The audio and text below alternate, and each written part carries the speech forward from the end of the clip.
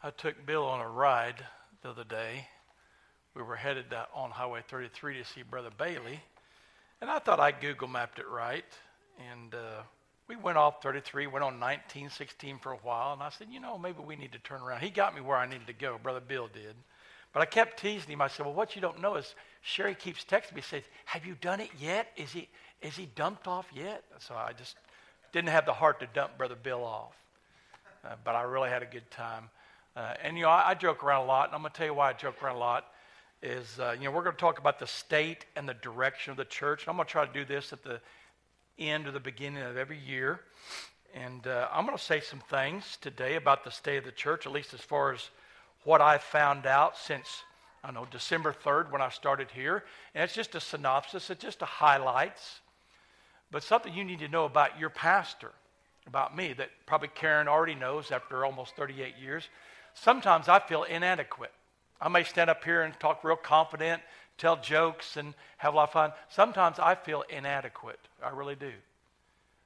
When we came back that first Sunday after you did vote me in, and I just sat down there in the living room. I'm sitting in my little recliner, my little world, and Karen's on the couch, and we're probably getting a little something to eat, and little Hank the cow dog's in her lap, and I just started crying. And she said, "You okay?" I said, "Yeah, I don't deserve it. I do have feelings of inadequacy. That's just how I've always been ever since I was a kid. That's just part of my flesh that I have to deal with all the time." But you'll also find out what you have, that I like to have a sense of humor. I like to make fun of myself for sure, because I learned a long time ago when you were the class clown of 1980 in Owasso High School, you spend more time making fun of yourself. That way you like me, but if I'm making fun of you, you ain't going to like me in high school, right? So I like to make fun of myself. I like to pun. I'm kind of punny sometimes, kind of a dad joke thing. Those are things about myself that you need to know. I also take what I do behind this sacred desk as serious as I can. Try to be as accurate as I can, to be in a way when I bring you the Word of God, it feeds your spirit. And as David brought out in Sunday school, if all you do is eat what I give you Sunday morning, Sunday night, Wednesday night, guess what? If I was your dietitian and said, "Oh, you just need to eat Sunday morning, Sunday night, Wednesday night," you're going to fire me as your dietitian pretty quick, right? So you're not going to survive off a meal for Sunday morning, Sunday night, and Wednesday night, are you? You're going to have to eat on yourself. So what I want to do is I want to present the Word of God in such a way that when I do feed you, you kind of go, "Hey, that tastes pretty good. I get that recipe," and then you go look it up yourself and eat some more, okay? So you can eat the Word of God and drink in the Word of God on a regular basis so you're strong. I had a guy in Kentucky that when I was leaving Kentucky, he was really heartbroken that I was leaving Western Kentucky to come back to Oklahoma. He had a Bible. I'd gotten him a Bible, but he was really growing in the Lord. And he liked my particular study Bible because sometimes I used my study Bible for him to have Bible study with me. And before I left, I thought, well, I can get me another one. And there he was with a wife and 3 kids and barely making a living catching fish. I mean, he would catch these big old mud cat and bring to my house. "Here, Pastor, here's your fish." I said, "Oh, that's okay. You feed your family. That's okay. I don't have to clean that thing." I think it was huge. But I talked to him about why he was so excited about reading God's Word. He had become a Christian. He said, "I don't know. It's just sometimes when I read something, it jumps out the page." And I said, "Well, what's your favorite fruit?" He goes, "Strawberries." And I said, "When you eat that strawberry, that taste, that feeling, yeah, that's what it feels like." I said, "Here, you can have my Bible." And this guy cried like a baby that I was giving him. I thought, well, it's just a Bible to me. I can get me another one, right? But to him, it was like I was handing him something. What I was giving him was, "I've been feeding you from this Bible. Now, eat yourself. Eat. Take in. Grow." And so what I'm going to do this morning is we're going to talk about the state of the church and the direction of the church. Now, my synopsis of the state of the church is over a 28-day period from December 3rd to December 31st, based off visiting with different ones of you or some of our homebound. It's just conversations we've had, and it will not bring out any details, obviously, but I'm going to kind of give you a synopsis of the last 3 years as I have heard it and perceived it myself. It will not be a a synopsis of bringing out anything other than just the highlights. It's not being brought out to stir up anything, because as I conclude with this state of the church, I'm going to give you 3 things that I'm here to do, okay? And I'm going to tell you in a moment when I tell you those 3 things. I have been wired, I have been disciplined to do what I'm going to tell you I'm going to be able to do. That's why I believe I am here by God's will. The state of the church. Well, as I said, over 28 days, I have visited homebound people, some people that are a little bit more limited in their moving around. I visited other people like Bill in my truck and things. I had a captive audience in my truck that day, but Bill figured me out real quick. I could be talking about this and go to this and back to this and back to that like a pinball machine, wasn't I, Bill? Me and Bill were pretty good pinball machine wizards there that day.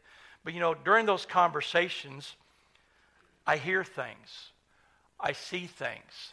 As a hospice chaplain, when I go into a home or a facility, I've got to observe things. I've got to wait till things are invited. I've got to ask the right kind of questions so they'll ask the right kind of questions. And it's just a skill set that I've picked up over the years. And over these last 28 days, this is what I've gleaned from the last 3 years before I came here. In the last 3 years, and I've got this all written down so I can say it specific so I don't chase any rabbits or get off on a pinball machine. But in the last 3 years, you as a local body, you have lost a long-standing pastor. And I wrote this beside pastor. He's a pastor because I listened to Brother Haley's sermons on purpose because I wanted to know what y'all believe, what y'all would be learning, right? I listened to Josh's sermons. I've listened to Brother Marty's sermons. But when I say you have lost a long-standing, tenured pastor, what I mean by that is someone with personal integrity. I know that because of what I hear him preaching, what you all told me about him. A man of personal integrity, passionate belief, and proper doctrine. He was an overseer. He was an under-shepherd. And he led his flock. So that's the first thing I figured out in these 28 days. 3 years ago, you lost that man. A man of integrity. A man of good, proper beliefs that loved his flock. And as he served you, you also, as he passed away in your grief of losing someone that we don't want to lose. The definition of loss is LOSS, right? Losing of someone significant. That's what a loss is. You lost Brother Haley. He's no longer with us. I wish he was here because I would sit there and like iron sharpen iron based off how I saw him preaching and what he was preaching. But when he passed away, another man stepped up, a preacher of integrity, of not only integrity behind the pulpit, because I've heard him preach, I've spoke to people about the very ministry that he would do in homes and to their children and things. This man stepped up as an overseer, and during that time, in the midst of perhaps misunderstanding, misdirection, you lost him. And in the midst of losing him, you lost other people. And hopefully you see where I'm going here. I'm a former hospice chaplain. I deal with loss every day. I help people walk through their grief. And then a year ago, you lost him physically. And just these 2 scenarios here, I know it hurts because those people were significant to you. They loved on you. They were there when your baby was born. They were there when you were sick. They were there Sunday after Sunday, and I know I'm just standing on their shoulders. That's all I know, and I am proud to stand on their shoulders because I know from week to week they were preaching the Word of God and heralding a clear, compassionate gospel that the Bible teaches, God's gospel, Paul's gospel, Jesus' gospel. And I know that hurts. I know it still hurts. And you know what? It'll never go away, and I hope it never does, because if it does go away, that means it wasn't significant. Now, it may get better sometimes. You may have good days. You may have bad days, just like when you lose a loved one, right? I listen to 105.7 sometimes because that's the 60s and 70s music, right, when I was a kid. But there's a song every once in a while that comes on, different ones. And you know who I think of? My mama. It brings a tear to my eye, or it brings a memory. Because when I was little, and Sissy was at school, we were cleaning the house, and Mama was playing Boots Randolph and Floyd Kramer on the little record player. Those songs remind me, that's what triggers me about my mama, music. And sometimes we would dance after we cleaned. One of the things that triggers me about my father is he would work all day, 12 hours a day, a data processor in a big mainframe computer room. But he would come home, put on a little nasty glove that wasn't much of a glove, and he would let me pitch to him. And at 15 years old, I could throw a pretty hard slider. And he didn't have no shin guards. He didn't have no chest protector. He didn't have a face mask. And I know it's hit him in the face a few times and everywhere else. But after a long day of work, he would meet me at the backstop. And so when I see a backstop or a baseball field, I'm triggered to think about how significant he was amongst many things. I'm sure there are times when you walk in this church, it might be a particular pew, maybe where one of them sat or their family sat, and you have memories, you have feelings. As a hospice chaplain, I would tell you that's okay. You know what that means? You're normal, that you have these feelings of loss. You're normal, and that means these men were significant to you, and therefore they're significant to me. After you lost these two men, not only one through death, one through relocation, through situations, and then ultimately in death about a year ago, this Thanksgiving, in your original loss, you had that minister step up, but lost him again. And then in the midst of all those emotions, all those grief feelings, you're also trying to function as a church, function as a family, try to move on in life. But yet it's hard to move on when you've lost someone or something very significant. But in that grief process, you called Brother Marty as an intentional interim. In other words, he intentioned to come here to help you transition into who would be that next overseer. That was his intention. And that's why he only did certain things here, but not over there, because he wanted you to function as a body. I know that, not because I spoke to Brother Marty, but everything you would tell me, I was like, okay, that was his strategy. He would do this, that, or the other, but he says, I'm not going to do this. You have to do that. He wanted you to function. And part of that function was part of your healing process of working through that grief, working through those losses to get together, to unite. Because listen, grief in a family can divide a family in a hurry. I've been at so many deathbeds before in places that while I'm sitting there maybe singing a hymn to this loved one that's dying or praying with their spouse, the kids are back there saying, and I get the shotgun and I'm going to get, they're arguing about what they're going to get. And I'm like, so I have to go in that room and say, hey, I get it. Go outside and argue about that. Right now, Mama's dying. And what Brother Marty did is he said, I'll do this and this. And in the midst of any of the grief and the emotions going on, he caused you to do certain things that would unite you, to make you work together, to function. So that when I did step here, I didn't even know all that stuff happened. All I knew from the pulpit committee is that you all had lost a pastor by death and there had been a split. That's all I knew. I didn't ask any more questions, and I believe prayerfully they didn't volunteer anymore on purpose. So as you brought Brother Marty here, he gave you stability to have a constant presence of supportive love, instruction, direction from God's Word and from His presence and ministry to move forward from here. It's not to say those people don't matter, but we've got to move forward. As you said, or I think it was Brother Ken said, Brother Robert would say forward. And I say no retreat, advance. There's no retreat in the body of Christ. We either stand or we move forward. There's no retreat. So as you moved forward and sought out a pastor, I've got here in my notes that you had 3 different search committees in that journey. And as you brought each man at different times, at different places, the first 2 times, the church decided twice, this is not the man. You know, the Bible says in Proverbs 16:33, man casts the lots, but every decision of the Lord. And all it's saying, it's not saying that we're going to pull lots out of our pocket, but it's like votes. And the Spirit of God led you to vote yea or nay. You let your yea be yea, your nay be nay. And twice, there wasn't enough yeas for those other two men. And even that hurts. It's a loss.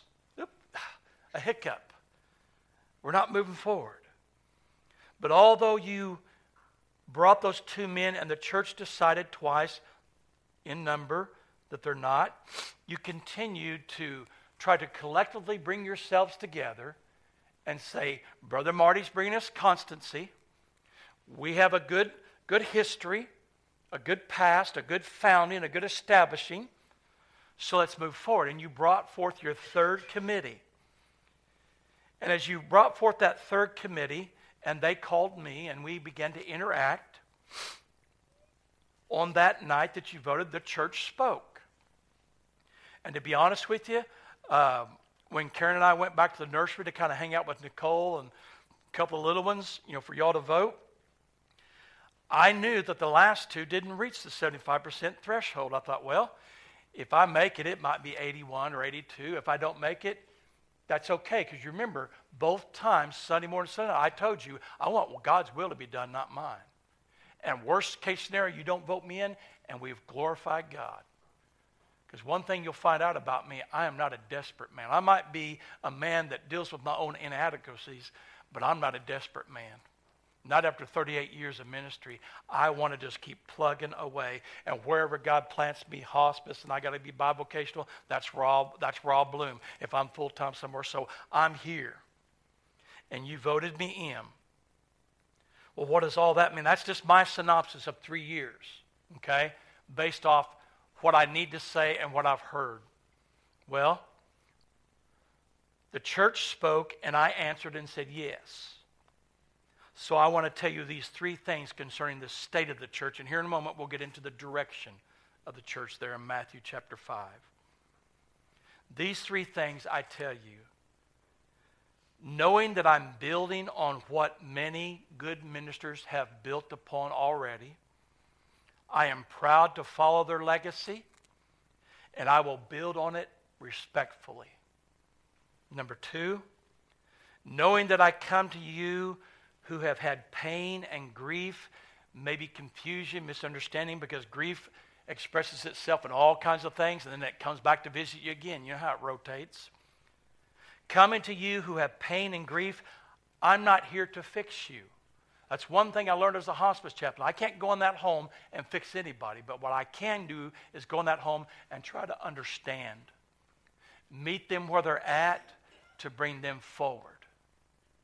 When I would walk into a home or facility and someone had been diagnosed with pancreatic cancer and they'd been diagnosed as 6 months less or the disease takes its normal course, outside of a miracle, I couldn't change that. I couldn't fix that. So what I had to do was sit there with that spouse or those children and say, okay, where do we go from here? How can I support you today? So knowing that you've been through grief, pain, confusion, perhaps hurt, anger, all those things, I'm not here to fix you, but I do care, and I want to understand how you feel about those things, and I want to help you find a safe place, which could be me, to express those feelings. And I won't be hurt. I won't be offended. I won't go, well, gosh, I'm your pastor. Big deal, Steve. You're hurting. Water's in your boat, and I need to be there in your boat. The third thing I will tell you is my plan is to understand enough about the past, not to change it, but so that with that understanding of the past, we can lock arms together in unity, and we can move forward in God's glorious plan and purpose to promote daily healing in those situations and a hopeful future for those outside of the faith that they might come to know Christ. So in my limited synopsis here of 3 years, which I probably didn't do it any justice, but I'm sure stories were going through your head all the time. Because when I preach a funeral, that's what happens. You know, you give a little obituary, a little snapshot, and I tell them, think of these memories. Work with them. As I give you this limited synopsis or snapshot of 3 years, I don't pretend to know more than what I've already been told or even think that I heard. But I am here to talk to you and walk with you as God directs us for His glory and the good of our community as Calvary Baptist Church. So that's my State of the Church address. Now, the direction of the church. I'm here because I care for you. I'm here because God placed me here. And I'm going to do everything within my power to love on you through all those emotions, through all those stories. Don't be afraid to not tell me those stories because it ain't going to offend me. I've been there, done that. This is not my first rodeo. I want to hear how you feel because your feelings are very important, how you feel about those things. The direction of the church. I'm going to read verse 13 through 16 if you'd like to stand for the reading of God's Word, verse 13 through 16 in Matthew chapter 5. And then we'll pray. You are the salt of the earth, but if the salt loses its flavor, how shall it be seasoned? That is, the earth be seasoned. It is then good for nothing but to be thrown out and trampled underfoot by men. You are the light of the world. A city that is set on a hill cannot be hidden. Nor do they light a lamp and put it under a basket, but on a lampstand. And it gives light to all who are in the house. Let your light so shine before men that they may see your good works and glorify your Father in heaven. Let's pray. Dear Heavenly Father, we pray that as we come to your word, you will give us encouragement, instruction, correction if we need. But definitely, Father, inspire us to know what you're saying to us as an individual. And help me to present collectively what I feel the Lord is directing us as the body of Christ here at Calvary. And we ask this in Jesus' name. Amen. You've seen the state of the church. That is based off my limited knowledge, my limited way to communicate it. And the bottom line is there has been a lot of hurt, a lot of pain, a lot of grief over a lot of different things. And your pastor cares about that. Your new pastor cares about that. I can't fix it, but I'm here to walk you through those things if you so like me to. Now, I will give you one tool in your grief and in your loss. I call it Joy, because you want to be happy again, right? Joy. So if you're dealing with some emotions, dealing with some feelings, dealing with some questions or emotions of grief and loss during those 3 years, journal your thoughts. Write it down. Write down the good, the bad, the ugly. Journal it down. Get those feelings out on paper. Others need to hear your story. They need to know how you're feeling, right? That's how you deal with grief. You journal it, you talk about it, and then why? Joy, Joy, you can talk to God. He wears a big pair of pants. He can handle it.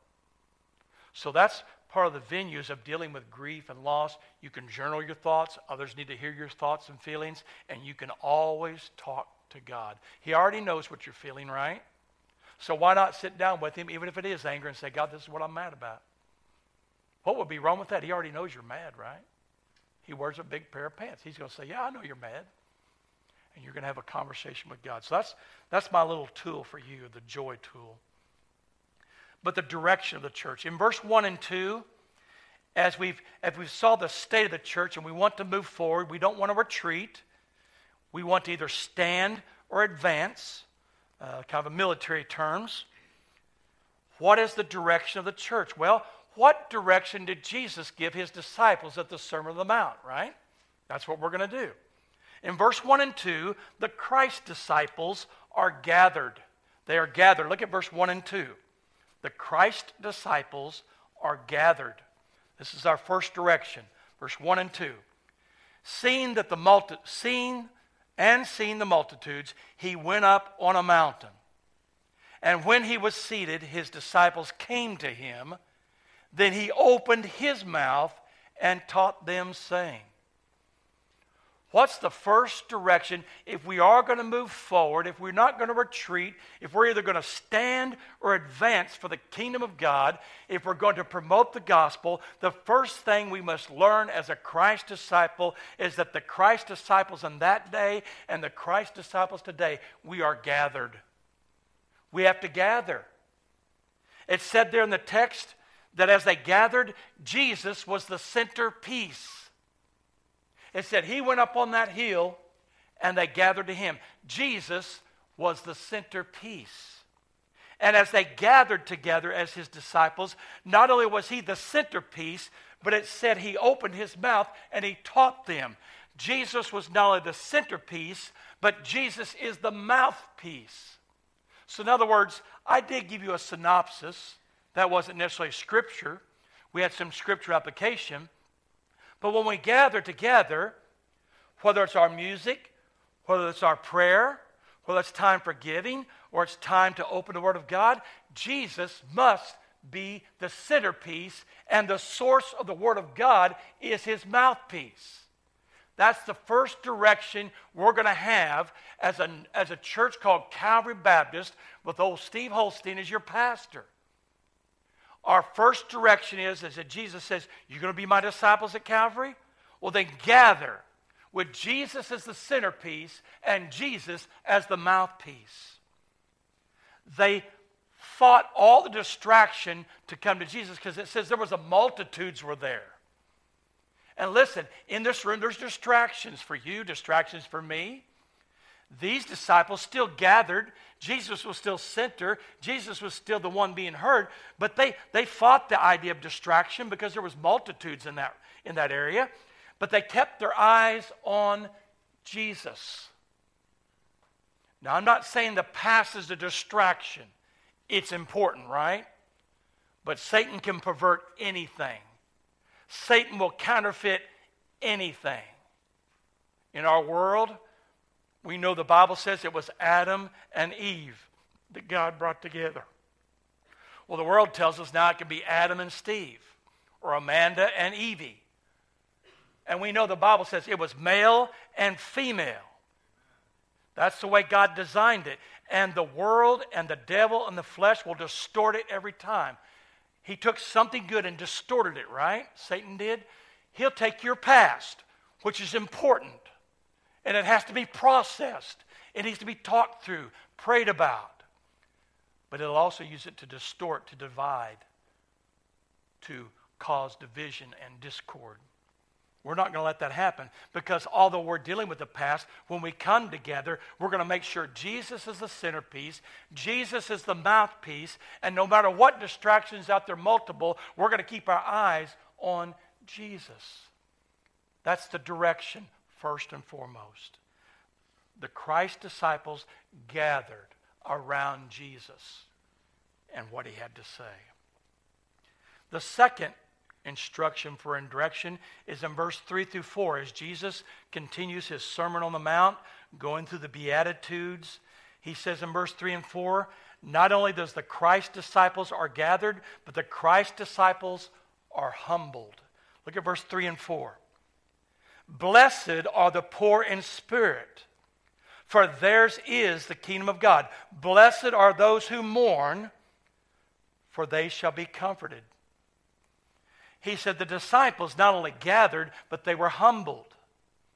They were humbled because they saw their great need in their poor spirit. They saw their great need to repent, to live a lifestyle of repentance. It's what a Christian ought to do. Once we repent, turn our back on sin and turn our face to Christ, we continue to live a lifestyle of repentance. And the disciples in that day, the Christ disciple, they were humbled. Jesus said, if you're going to be a Christ disciple, if you're going to be a Christ follower, you've got to see your great need to repent. You're really nothing outside of me. You've got to see your great need to repent, and you've got to see your great need to be comforted in Christ.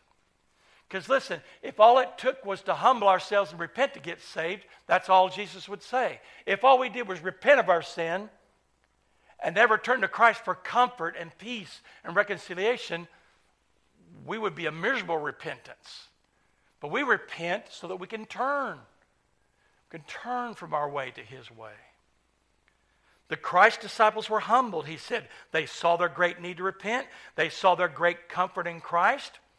They saw that they had a debt to be paid that they couldn't pay. But they also see who brings us hope. So as we come together to make Christ the centerpiece, Christ the mouthpiece, we are going to come with humility, with humbleness, knowing that we still need to live a lifestyle of repentance, and in the midst of that, we don't live in sorrow. We find hope in Christ. We find hope with the body of Christ. We find unity. We find fellowship. He says the Christ disciples are gathered. The Christ disciples are humbled. Direction 3, the Christ disciples are satisfied. Look at verse 5 and 6. The Christ disciples are satisfied. Blessed are the meek.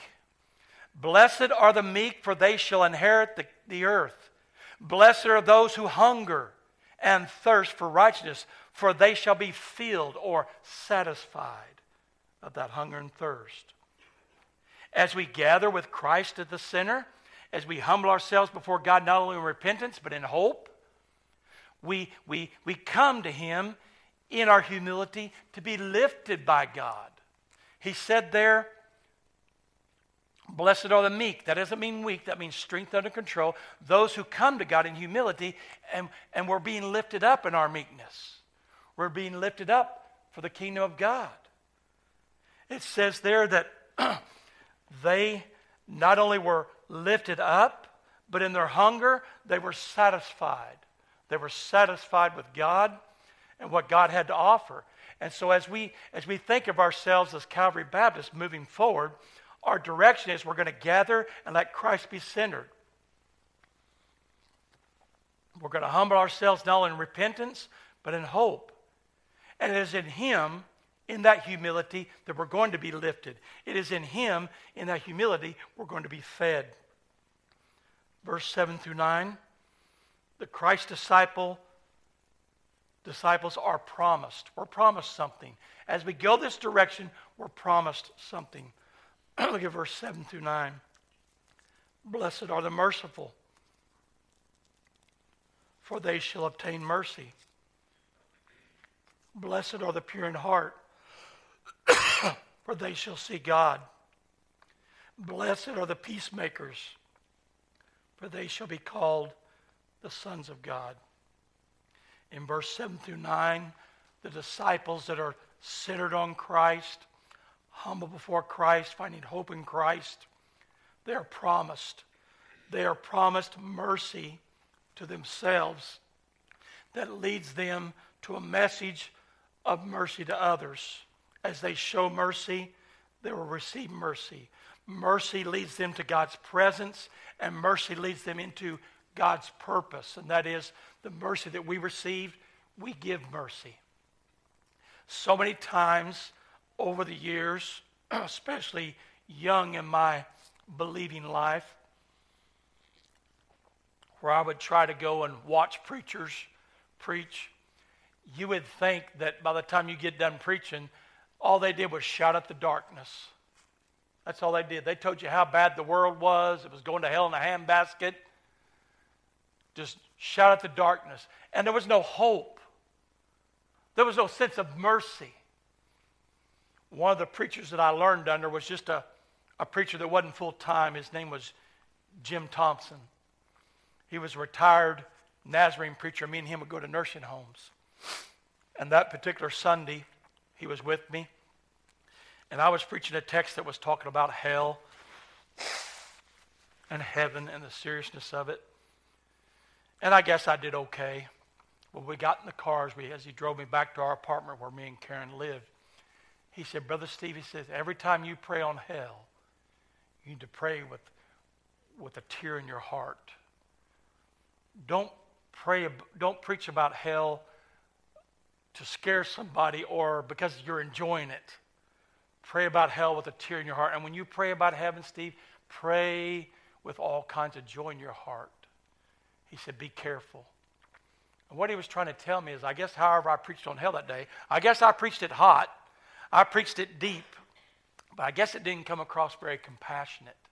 It was almost like, I guess I was enjoying that maybe somebody's going to go there.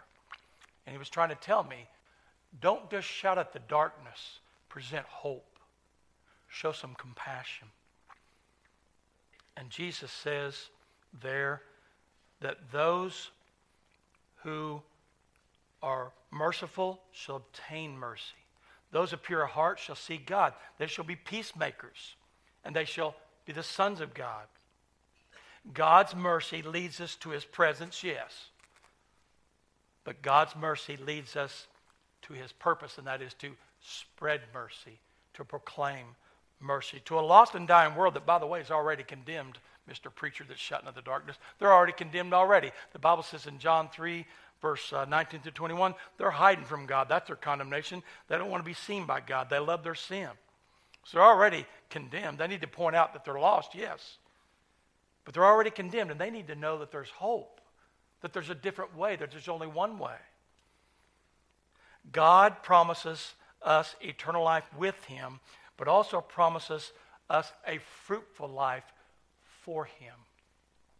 As we obtain mercy, we give mercy. We become people that say, make peace with God. We become ministers of reconciliation. So as the Christ disciple gathered for Christ to be central, as they humble themselves, yes, to repent, but to look to the hope, as they're satisfied through humility, being lifted up and filled, as the disciples are promised mercy and promised a ministry of mercy. Verse 10 through 12, the Christ disciples are overjoyed. Do you see how this begins to progress? How one just builds right on the other? Because Christ is central, because we're humble, because we find our satisfaction in him and him alone, because we're living according to the mercy promise that we have to give away, all of a sudden we become overjoyed. We become very overjoyed. Look at verse 10 through 12. The Christ disciples are overjoyed. Blessed are those who are persecuted for righteousness' sake, for theirs is the kingdom of heaven. Blessed are you when they revile and persecute you and say all kinds of evil against you falsely for my sake. Rejoice and be exceedingly glad, for great is your reward in heaven, for so they persecuted the prophets who were before you. What is he saying? He said, well, this Christ disciple that keeps Christ center, this Christ disciple that is directed to live a lifestyle of repentance and hope, this Christ disciple that's satisfied by God, this Christ disciple that's promised mercy and promised a ministry of mercy, this Christ disciple is going to be overjoyed. You know why? We're overjoyed in our ministry. We're overjoyed in our worship before God as we gather because we share the kingdom's glory with others. He said, there's those before you, they were persecuted. You share that same glory. You say, well, how's persecution glory? Hey, Jesus said, if you love me, the world system will hate you. That's a promise from God that we don't normally like to claim. We like to be like that athlete that says, I can do all things through Christ our Lord who strengthens me. Hallelujah, give him my $1 million a week or whatever, and that's all fine and dandy. But even that's in the context that he's weak and God is strong. And Jesus is telling us that if we're really going to be Christ's disciples, if we're really going to be overjoyed in the midst of that centric worship, humility and ministry, we're going to be overjoyed because whatever does resist against us or comes to persecute us, it's going to be something that we share with those that share the same glory, the same persecution. We share the kingdom's glory with others, and it did say we share the reward of the kingdom with others. Many times we would rather live our American lives as Christians to say, well, back in the 50s, back in the 30s, back in the 60s, back in the 80s. All that's important, right? That's context. But listen, this is 2023, tomorrow 2024. And we live in a world where Adam and Steve get married legally. Amanda and Evie get married legally. but also Adam's and Eve's do too. We live in a world that has changed sociologically, not evolutionary, sociologically. The mores, the morals, the taboos have changed. They've been moving around. But you know what? They haven't changed here. And that's why we keep digging to figure out how we're supposed to live, how we're to live rightly before people.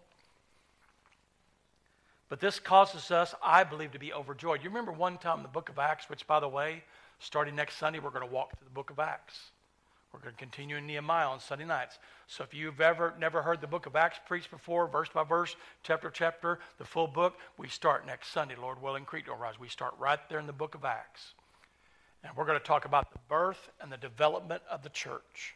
The birth and the development of the church. Because listen, the church grew. And they grew based off what was changing with the church. And they had to make adjustments and add deacons and different things. Then they saw persecution. And one thing you'll find out in the book of Acts, as they preached the gospel, just like when Jesus did, there was only two responses. They either rejected the message or received it.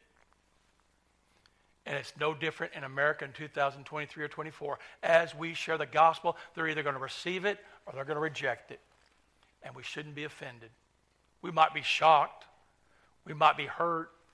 But we're going to get over it. Because God has called us to be faithful, not number chasers. But as we are overjoyed because when persecution does come, like when Peter and John, remember, they preached in the book of Acts? And it says they striped them, and they counted it as an honor.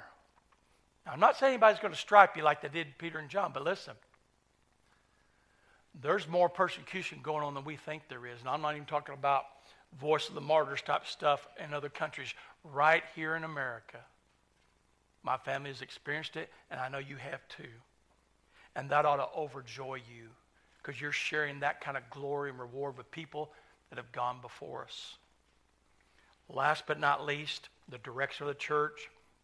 As we are disciples gathered to be centric on Christ, humble before Christ through repentance and hope.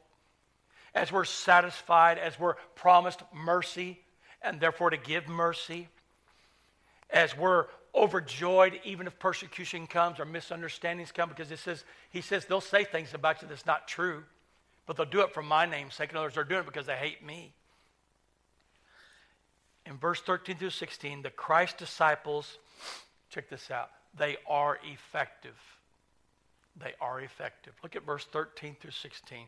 Jesus says that if you're a Christ follower, you are effective. Look at verse 13 through 16. You are, he doesn't say you need to be, he doesn't say you might be or eventually will be. You are the salt of the earth.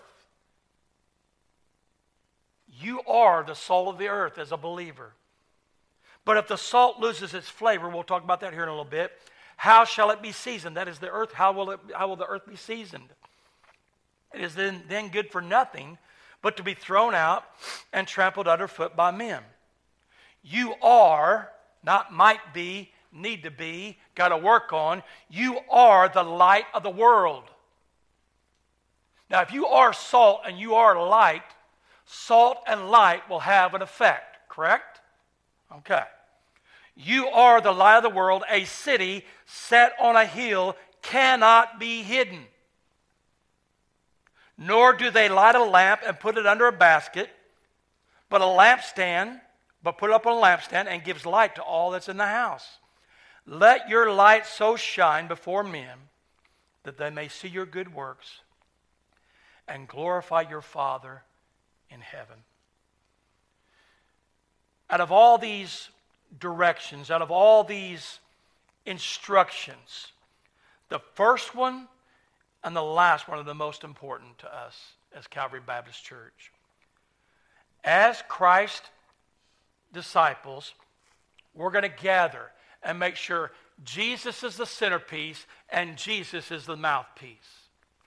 All this other stuff develops for one purpose, and that is so that we can be effective, so that we can go on mission within the church and go on mission outside the church. How does that mission look like? What does that effectiveness look like? Well, he said there, you are the salt of the earth. Now he says, if you lose your flavor, You're no good, the other to be trampled. So what it was is if a salt lost its flavor, it was no good than just maybe thrown on the ground to keep weeds off the road. But listen, he says, you are the salt. Salt is a seasoning. You have something within inside of you by the power of the Holy Spirit that indwells you. The Bible says the Spirit of God has given us joy, peace, and righteousness. You have something in you through Jesus Christ and through the Spirit of God that the world does not have. And as you live out your life, you're being called to be salt. You are the salt, right? So season. You'll be in situations where you're at work, you're at home, you're somewhere, and you're going to be joyful. You're going to be peaceful. You're going to do the right thing. And it's going to throw salt on that culture that you're in. Doesn't matter what culture you're in. You know, I've worked from blue collar to white collar, and now, I guess, backwards collar. And everybody needs to be seasoned with joy, peace, and righteousness. You know why? Because you have enough negativity. You have enough self-pity. You have enough sin in your own life to kind of lose your joy, to lose your peace, to lose your righteousness, so to speak, as far as any kind of encouragement.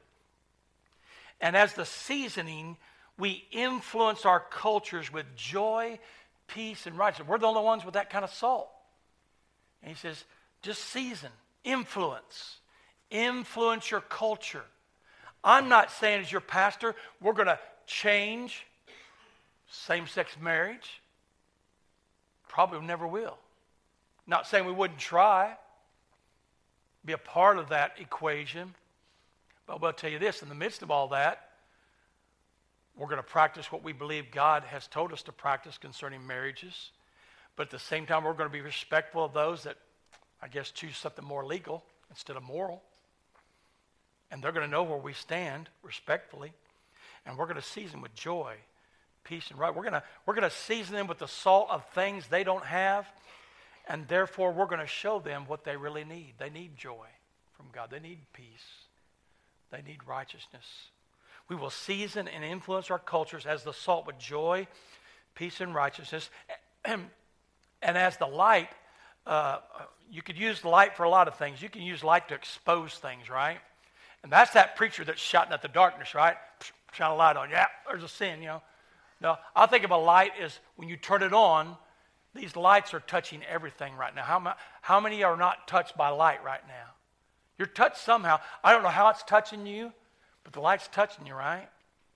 If we're the salt, we're going to season with joy, peace, and righteousness because that's what they need.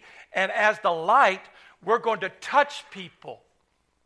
We're going to touch people with the truth, with hope, with some kind of sense of urgency that eternity matters. As the salt, we're going to season and influence our cultures. As the light, we're going to reason and we're going to engage our communities in conversation about natural things, about spiritual things, scriptural things, and about eternal things that are personal to us. That's what we're going to do. We live out hopefully and rightfully before this earth, and we speak out truthfully and credibly towards the world. We are the salt. We are the light. As the salt, we're going to season and influence the culture. As the light, we're going to touch our communities with truth, grace, honesty, personal testimony. We are the salt. We are the light. And the reason we can express that salt and light that we are is because when we gather together as the body of Christ, Christ is the centerpiece. Christ is the mouthpiece. Everything else falls into place. And then we leave these four walls on mission to say, I am the salt. I am the light. And we season and we reason. Why do you say reason, Brother Steve? Because it says there in the book of Acts, we'll find out in the next few months or year, Paul had a custom. He went into the synagogues to what? To reason from the scriptures that Jesus was the Christ. All he had was the Old Testament. Did you know you could use the Old Testament to tell somebody about Jesus? Yeah. The scriptures. We're going to season and we're going to reason. That's what we're here for. We're the salt and we're the light. And as we season, we're going to influence. As we reason, we're going to touch. Because I was talking to my brother about Charles, right? Chuck? We're here to give information. We're here to give truth. Only God can make it revelation and open their eyes to say, what that preacher or what that person's saying must be true. Until then, they're just going to say, well, that's a nice man or that's a weird man or what they might say about us. But we will season and we will reason. We will be salt. We will be light. We will influence and we will engage in touch as the light. What does this all mean? Knowing the state of the church where we're at now, moving forward. What is the direction? Make sure Christ is centerpiece. Make sure Christ is the mouthpiece. And as he's the mouthpiece, we live a life of repentance and hope. We don't just sit there and grovel. We live in repentance and hope. We live a life that is satisfied with whatever God gives us, because it's always the best what God gives us. We live a life of promise that says, I've received mercy. Others can have mercy in ministry. We will live out a life that is overjoyed even when persecution or misunderstanding comes. We're going to be overjoyed by it because we know that we share that persecution and misunderstanding with others of like mind and like history. And then we just go into the world and be salt and season, be light and touch. What does this mean to a believer? Well, number one, when we gather together to worship, we will make Christ central. We will approach Christ with humility, and we will share Christ with hope. Not disdain, not condemnation. We will share Christ with hope. When we go from this place to go be witnesses, we will season the earth that hunger for faith, hope, and love. We will reason with the world that needs to be touched by grace, mercy, and hope. And then when we gather back together, we will gather back together to worship, to be equipped, to be a witness, so that we can come back again to be worshiping, to be equipped, to be a witness. It will be a repeated, duplicatable process. Now, every Sunday, every day will be different. But the one thing that will never change, Christ is center. You're the salt. You are the light. And the world needs us more than any day in the history of man. They need us not because we can grovel in our own hopelessness. Because listen, when I did hospice, there was a lot of hopelessness. I couldn't change a thing. But one of the things I found out many times is they would come up to me later on and they would say, thank you, Pastor Steve. You were so kind. Or one would say, you're very real. You're very genuine. Can I keep your phone number? Which was a no-no. You know, they weren't supposed to have contact with us. Well, I said, I'm going to send you letters every once in a while. So if you call me, you call me, you know. It's the same way here. I am available 24/7 if you have an emergency. I'm available on my calendar if you just want to hang out with me. And the best way to reach me is either text me or call me. Now, we've had a few visitors here today, and I've asked them to fill out a card with their name and address, please, because you are going to get a handwritten letter from your pastor. Handwritten, my little lefty hand. I know Jay and Jasmine got one this week, or this year, I guess.